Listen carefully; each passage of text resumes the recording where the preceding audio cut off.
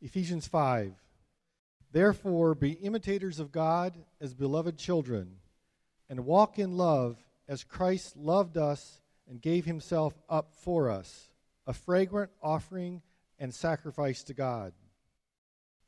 But sexual immorality and all impurity or covetousness must not even be named among you, as is proper among saints.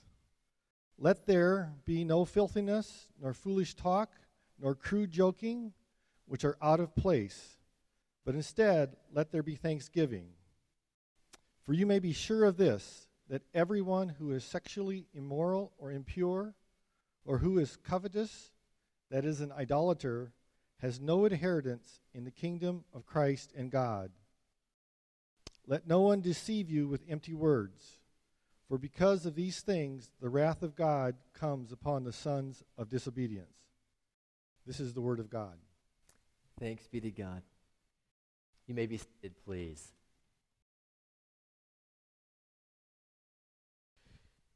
Many of you know that when you study God's Word, that it's very important that you remember that the paragraphs and the verse divisions are not in the original. Did you know that? It's not like the Apostle Paul said, okay, I think I'll stop at chapter 4:23, and now I'll start chapter 5. They were put in, the chapter divisions were put in by medieval monks who wanted to make it easier for us to find certain passages in the Bible. And there are times when you read the Bible where the chapter divisions do not actually help you in interpreting what it means.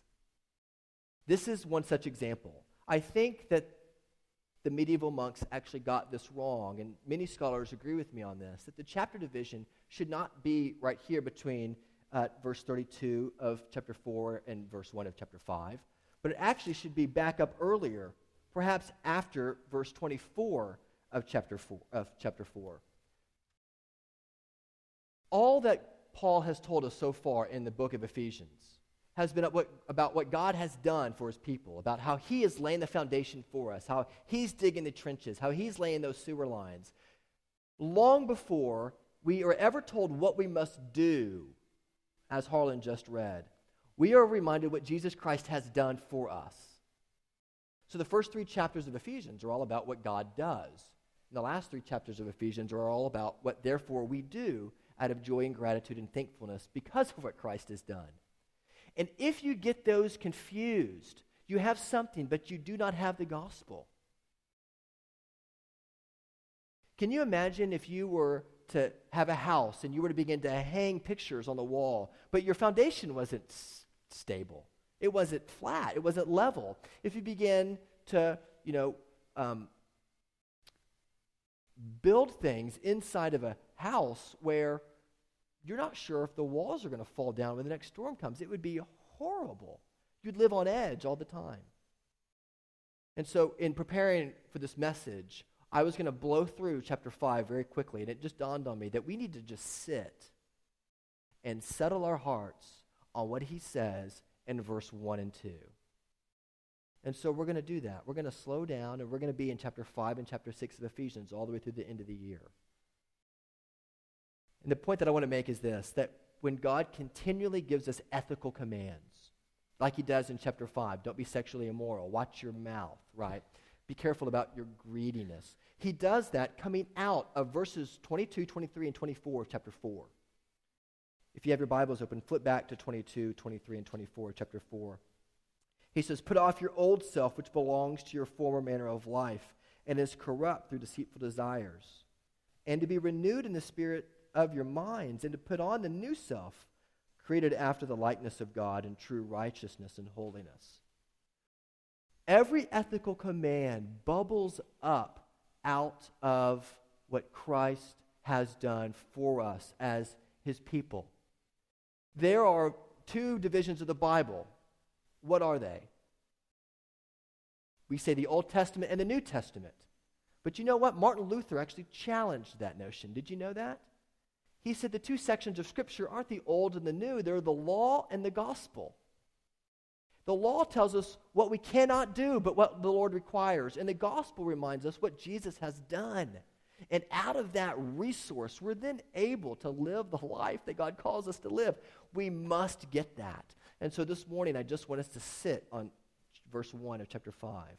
And I want us to look at what does it mean to be an imitator of God? And what does it mean to be his beloved children? What does it mean to imitate God? And what does it mean to be a beloved child of God? Are you ready? So keep your Bibles open in your laps and let's look. The word imitate in the original Greek literally is the word mimic. It's the word copycat. It's the word model. And it's the word look-alike. And you know all about this. You know that when you get a job at a college or at a high school, you know that very rarely will your education prepare you for your job. Very rarely, no matter how technical the skills were that you learned in your educational facility, when you get out in the real world, you have to find somebody to mentor you, to shape you. You have to find somebody to help you see what you need to do. It's that way it's that way when you're a young preacher. It's that way no matter really what your calling is. Like most ministers, you can listen to them and you can tell the influences in their life because they sound like they're people that they've listened to or that have coached them or taught them. It's like that in every one of our callings before we find our voice, as it were. And grandmothers know this too, don't they? Like what is it that every grandmother has somewhere tucked away in the closets of their house? They bring out the beloved dress-up box. And those kids go to that dress-up box and they dress up like grandma, like mommy or like daddy, and they put on the big jewels and they put on the earrings, and the boys, don the Iron Man outfits, and they run like crazy savages throughout the house fighting, the lords of evil. We know what it's like. This is part and parcel of what it means to be human, to model ourselves after someone. In fact, you know that scholars, not Christian scholars, but scholars in general, say that one of the distinguishing factors between animals and humans is humans' ability to mimic. Isn't that interesting?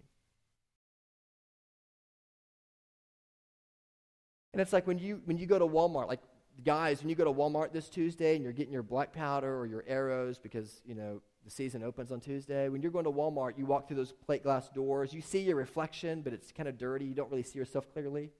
But then you go to your bathroom mirror and you look at and you see yourself clearly, right?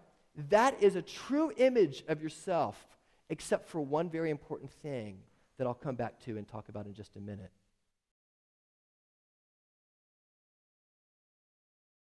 We sometimes see those bracelets, WWJD, what would Jesus do? And we kind of think they're trite and cute, but there's a very real sense in which they are biblical, aren't they?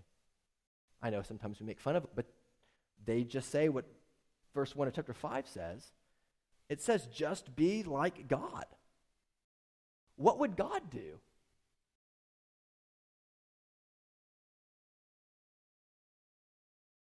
One of the challenges, I think, for us as we grow in the Christian life is to know what does it look like? How do we grow? How do we become more and more like God? Theologians have a fancy word for this. They call it the communicable and the incommunicable attributes of God. Those are big words, but you know those words. I mean, you hear it sometimes on the news about diseases around the world. You have communicable and incommunicable diseases, right? What does that mean? It means that there are some diseases that you can catch, and there are some diseases that you can't. There are some aspects of God's character that you can catch. And there are some aspects of God's character that are incommunicable attributes that you cannot catch. So, for example, his omnipotence means that God is all-powerful. And it doesn't just mean that he's all-powerful, but it means that everything that has power derives its power from God, who is omnipotent or omniscient.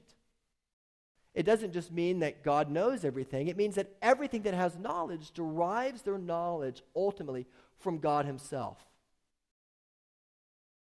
Or God's aseity. There's a fancy word called the aseity of God. It just means that God is self-contained, that he's self-sufficient.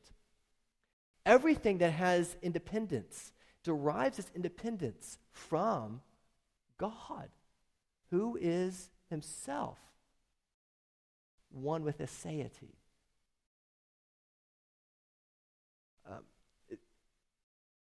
We are called to imitate God, to imitate his communicable attributes, those things that we can catch. What can we catch?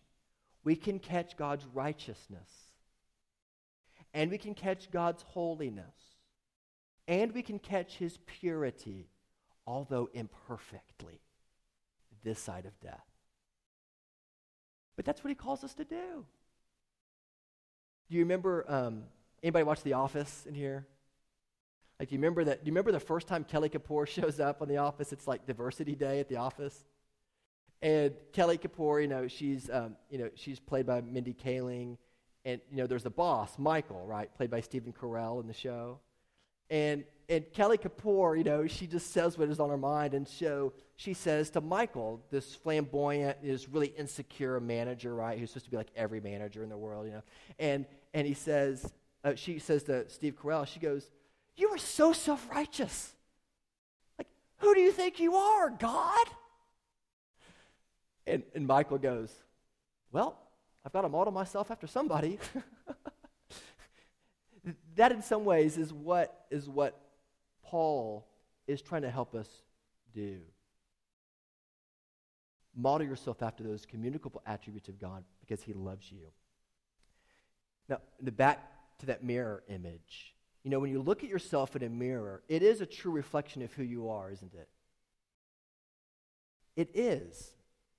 Except that you're three-dimensional. And that mirror, no matter how honest it is only two dimensions.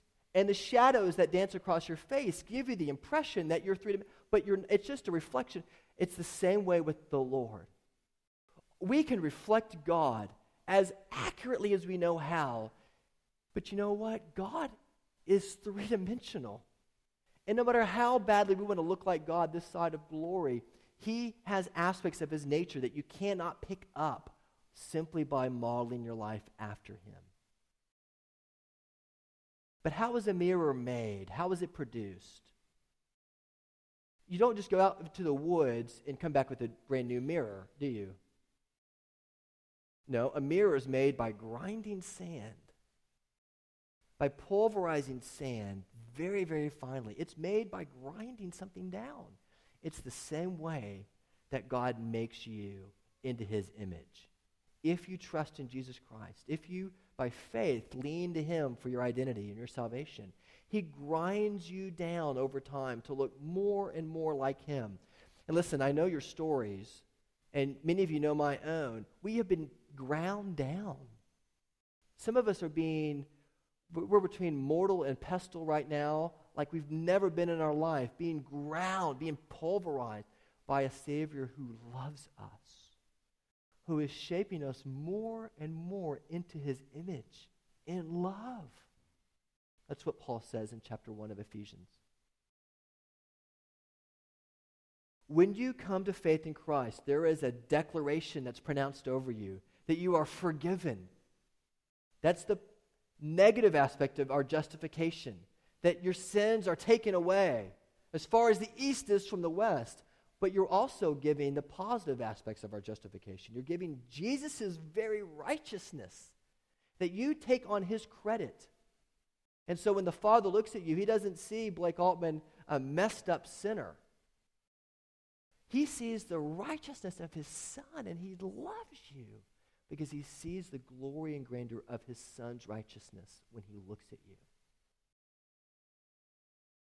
But through troubles and hardships, through the grinding work of the Spirit's work in our life, he makes us more and more into his image so that we begin to reflect more clearly those communicable, those, if you will, two-dimensional aspects of who the Lord is. Does that make sense? He is working in you to grind you into his image because he loves you, because of all that he has done for you.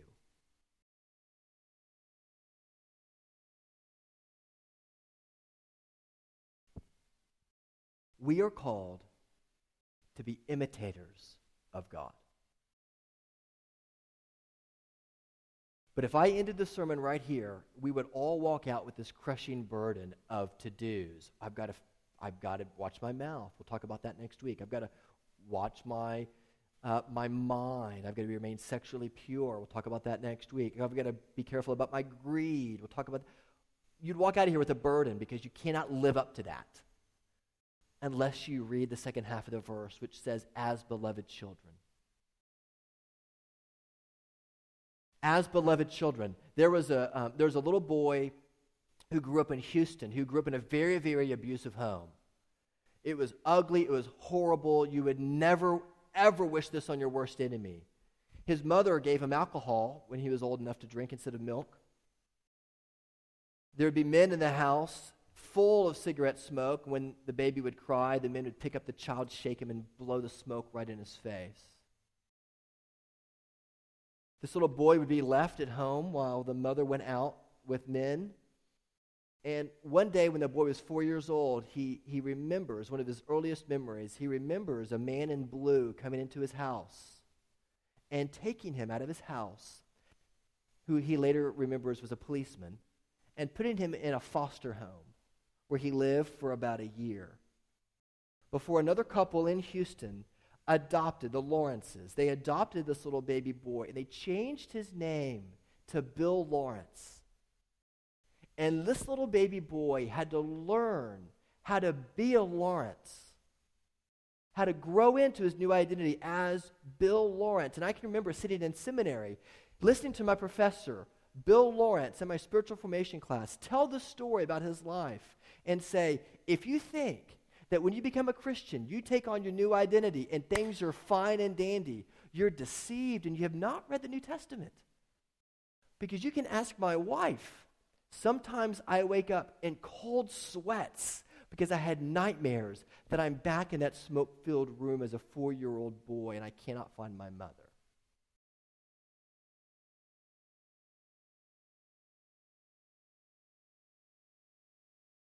We are beloved children of God.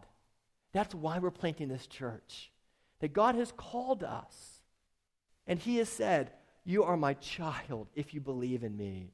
That means that I love you. That means that you don't have to perform for me all the time and wear yourself out. It means that I love you. And you know what the marks are of a beloved child? You know the marks? There are 4 marks of a beloved child. I'm just going to rattle them off and then we're going to close. The first mark of a beloved child of God is acceptance. There is therefore now no condemnation for those of us who are in Christ Jesus. In Ezekiel 20, there's a story where the Lord is saying through Ezekiel that like a fragrant aroma, maybe Paul was thinking about this when he wrote verse 2, like a fragrant aroma, I accept you and I love you because you are my people. There's acceptance. The difference between a child and an employee is you can fire an employee, but you can't fire a child. That child is yours and you love them. You love them. There was a friend of mine who was sitting at a campus in the Northeast, and he was looking out over Boston, over the river, and he said he saw 3 different kinds of students come out of the classrooms. And one kind of student were the kind of students, maybe you were like this, where you've got this huge backpack full of books, and you're lugging it to your next class. And they're really concerned about what the professor thinks of them, and they're striving, they're type A's. And he called them the strivers. And then there's another kind of student that was at Harvard at the time when he said that were not the strivers, but they were the legacies. They were the Vanderbilts and the Rockefellers. They were the Iacocas. They were the ones who, don't you know who my daddy is? Like, don't you know who my granddaddy is? They believed that they deserved to be there because of who they were, their family. But then he said that there are a third kind of students. They were the students who would come out of the class, and as the sun was setting over the river, the strivers would be looking at the cement, counting the cracks as they go to the next class. The legacies would, be trying to beg for everybody's attention. But the children of grace came out of their class, and he said that he saw students that were like, oh my gosh, look at the sunset. And they just sat there and looked at how beautiful the sunset was. And they just gazed at how awesome it was to go to a school like that. That, in the very same way, is much like church. You've got people in the church that are strivers, that feel like God is going to fire them any week. And they constantly have to perform for him. Brothers, sisters, that is not the gospel. He accepts you. He can't fire you. You're his child. And you don't deserve to be here. You're not a legacy. The Lord knew you. He didn't just know your parents, although he may have known them as well, but he called you to be his child. You are a child of grace. And you have this attitude of, I can't believe I even got in this. You feel like it's an accident that the admissions committee actually let you in. We're called to be children of grace. The second mark of a child who is a beloved child of God is not just acceptance, but it's access. Right? You know, you may know your boss really, really well, and you may be, cool with him, but try walking into your boss's bathroom when he's taking a shower. Or try going into your boss's bedroom at 2 a.m. asking for a glass of water. See how that goes. Children have access to us in ways that employees do not. Like, we have the ability, we have access to the God of the universe through what Jesus Christ has done for us. And so, though I carry many insecurity and superiority complexes, and so do you, we can lay and be honest about those because we have access. We don't need to try to earn God's merit and favor. We've got it. There's a woman in Tulsa, her name is Susan Ford. You may recognize that last name because she was the daughter of President Gerald Ford. And President Ford only had one deal with his daughter when he was president. That was, Susan, you can come interrupt me anytime you want if it's important. And so there were times when she would come into the Oval Office in the middle of meetings with her father, who was the president of the United States, and he would take her. There's pictures in Time of him holding his daughter and loving her. That's the image you should have in your mind of the way your Savior loves you. Do you know how much he enjoys you? Like in John 17, it says that he prays for us because he enjoys us, and he wants us to be in with the Father. Jesus enjoys you. He's not mad at you. He loves you like his child. And he gives you access to all that is his. And when Susan Ford was a senior in high school, they were struggling over where do they have the high school prom. And you know what Susan Ford did? You may remember, I think I mentioned this before. Susan Ford had her entire high school class throw a huge party for the prom in the East Room of the White House. Now that's access. You are accepted in Jesus Christ. You have access to God through Christ. The third mark of somebody who's a child of God is that you're protected. You know how when you're a parent, it's hard to keep your mitts off your kids. You're always wanting to touch their, stroke their hair. You're always wanting to hold their hand, right? Why? There's just something about us as parents that want to hold our children. It's the same with Jesus. He wants to protect you. He has fought the battles for you over sin and death, and he will one day conquer sin forever when he comes to make all things new. He has already done it in the cross, but he will do it in reality whenever we are brought into glory with him. We will no longer sin. He has fought the battle for us. He protects you.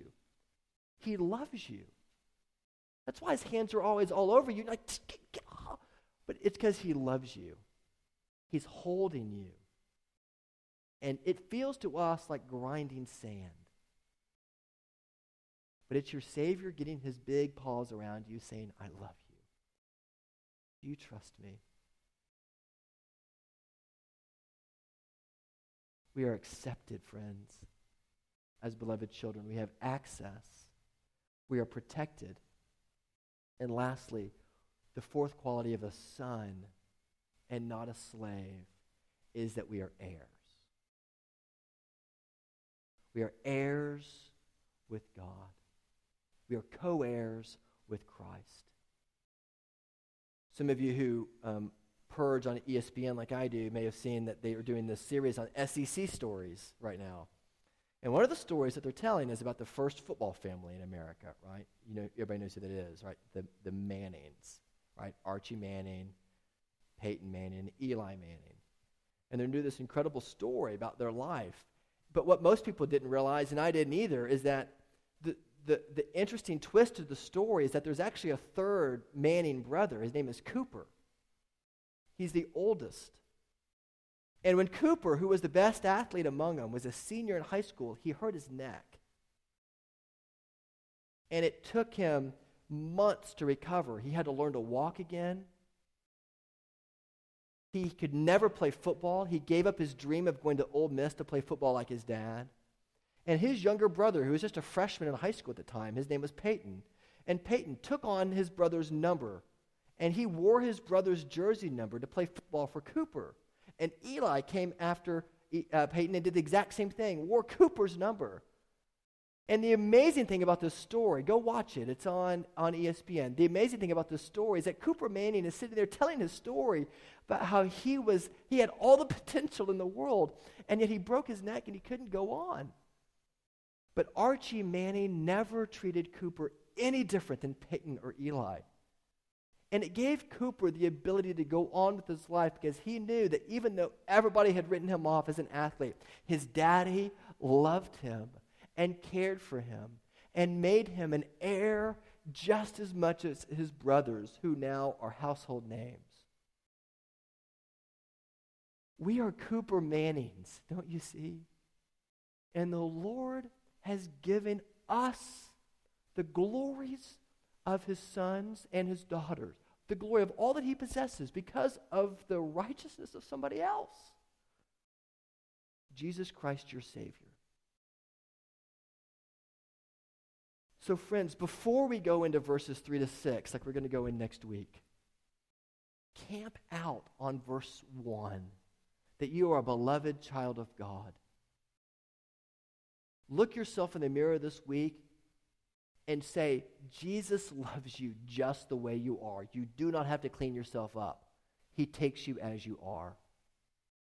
Believe the gospel, because some of you have forgotten it. Know that your Savior loves you. He's adopted you. He's given you all the acceptance you could ever want.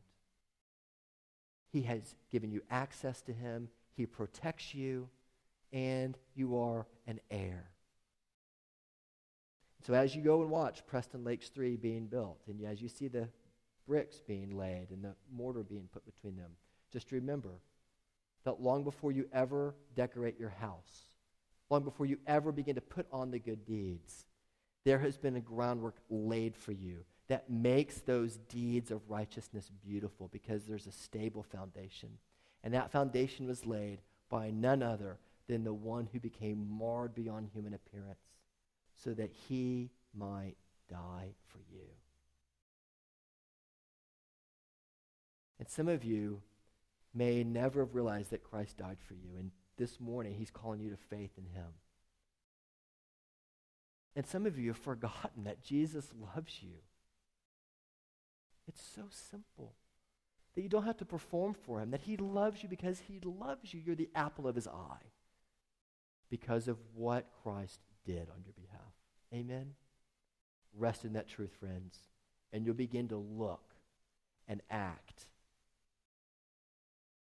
like God calls us to look and act. In joy and in gratitude, for that is what we're called to be and do. Let's pray. Father, we pray that you will help us to be people who reflect your character, who reflect your communicable attributes in our purity, in the way that we talk, in our sexuality, as we're going to talk about next week. Lord, remind us that all of those commands are given to us to remind us that we are beloved children of God, accepted. We do not have to do those things to earn your favor, Lord Christ. Thank you that you fought the battles for us that we could never fight. And help us, therefore, to do the right thing, to love people, to not always try to get one up on somebody else, to suffer for your name's sake, joyfully, because we are beloved children of God, heirs of the triune God of the universe, Father, Son, and Holy Spirit. Lord, that is the greatest news in all the world. Help us to live like we believe that. And now, Lord, as you bless the gifts we're about to receive, we pray that you'll do so to extend your kingdom. And thank you for the privilege of participating with you and bringing the gospel to Owasso into the world. In Jesus' name, amen.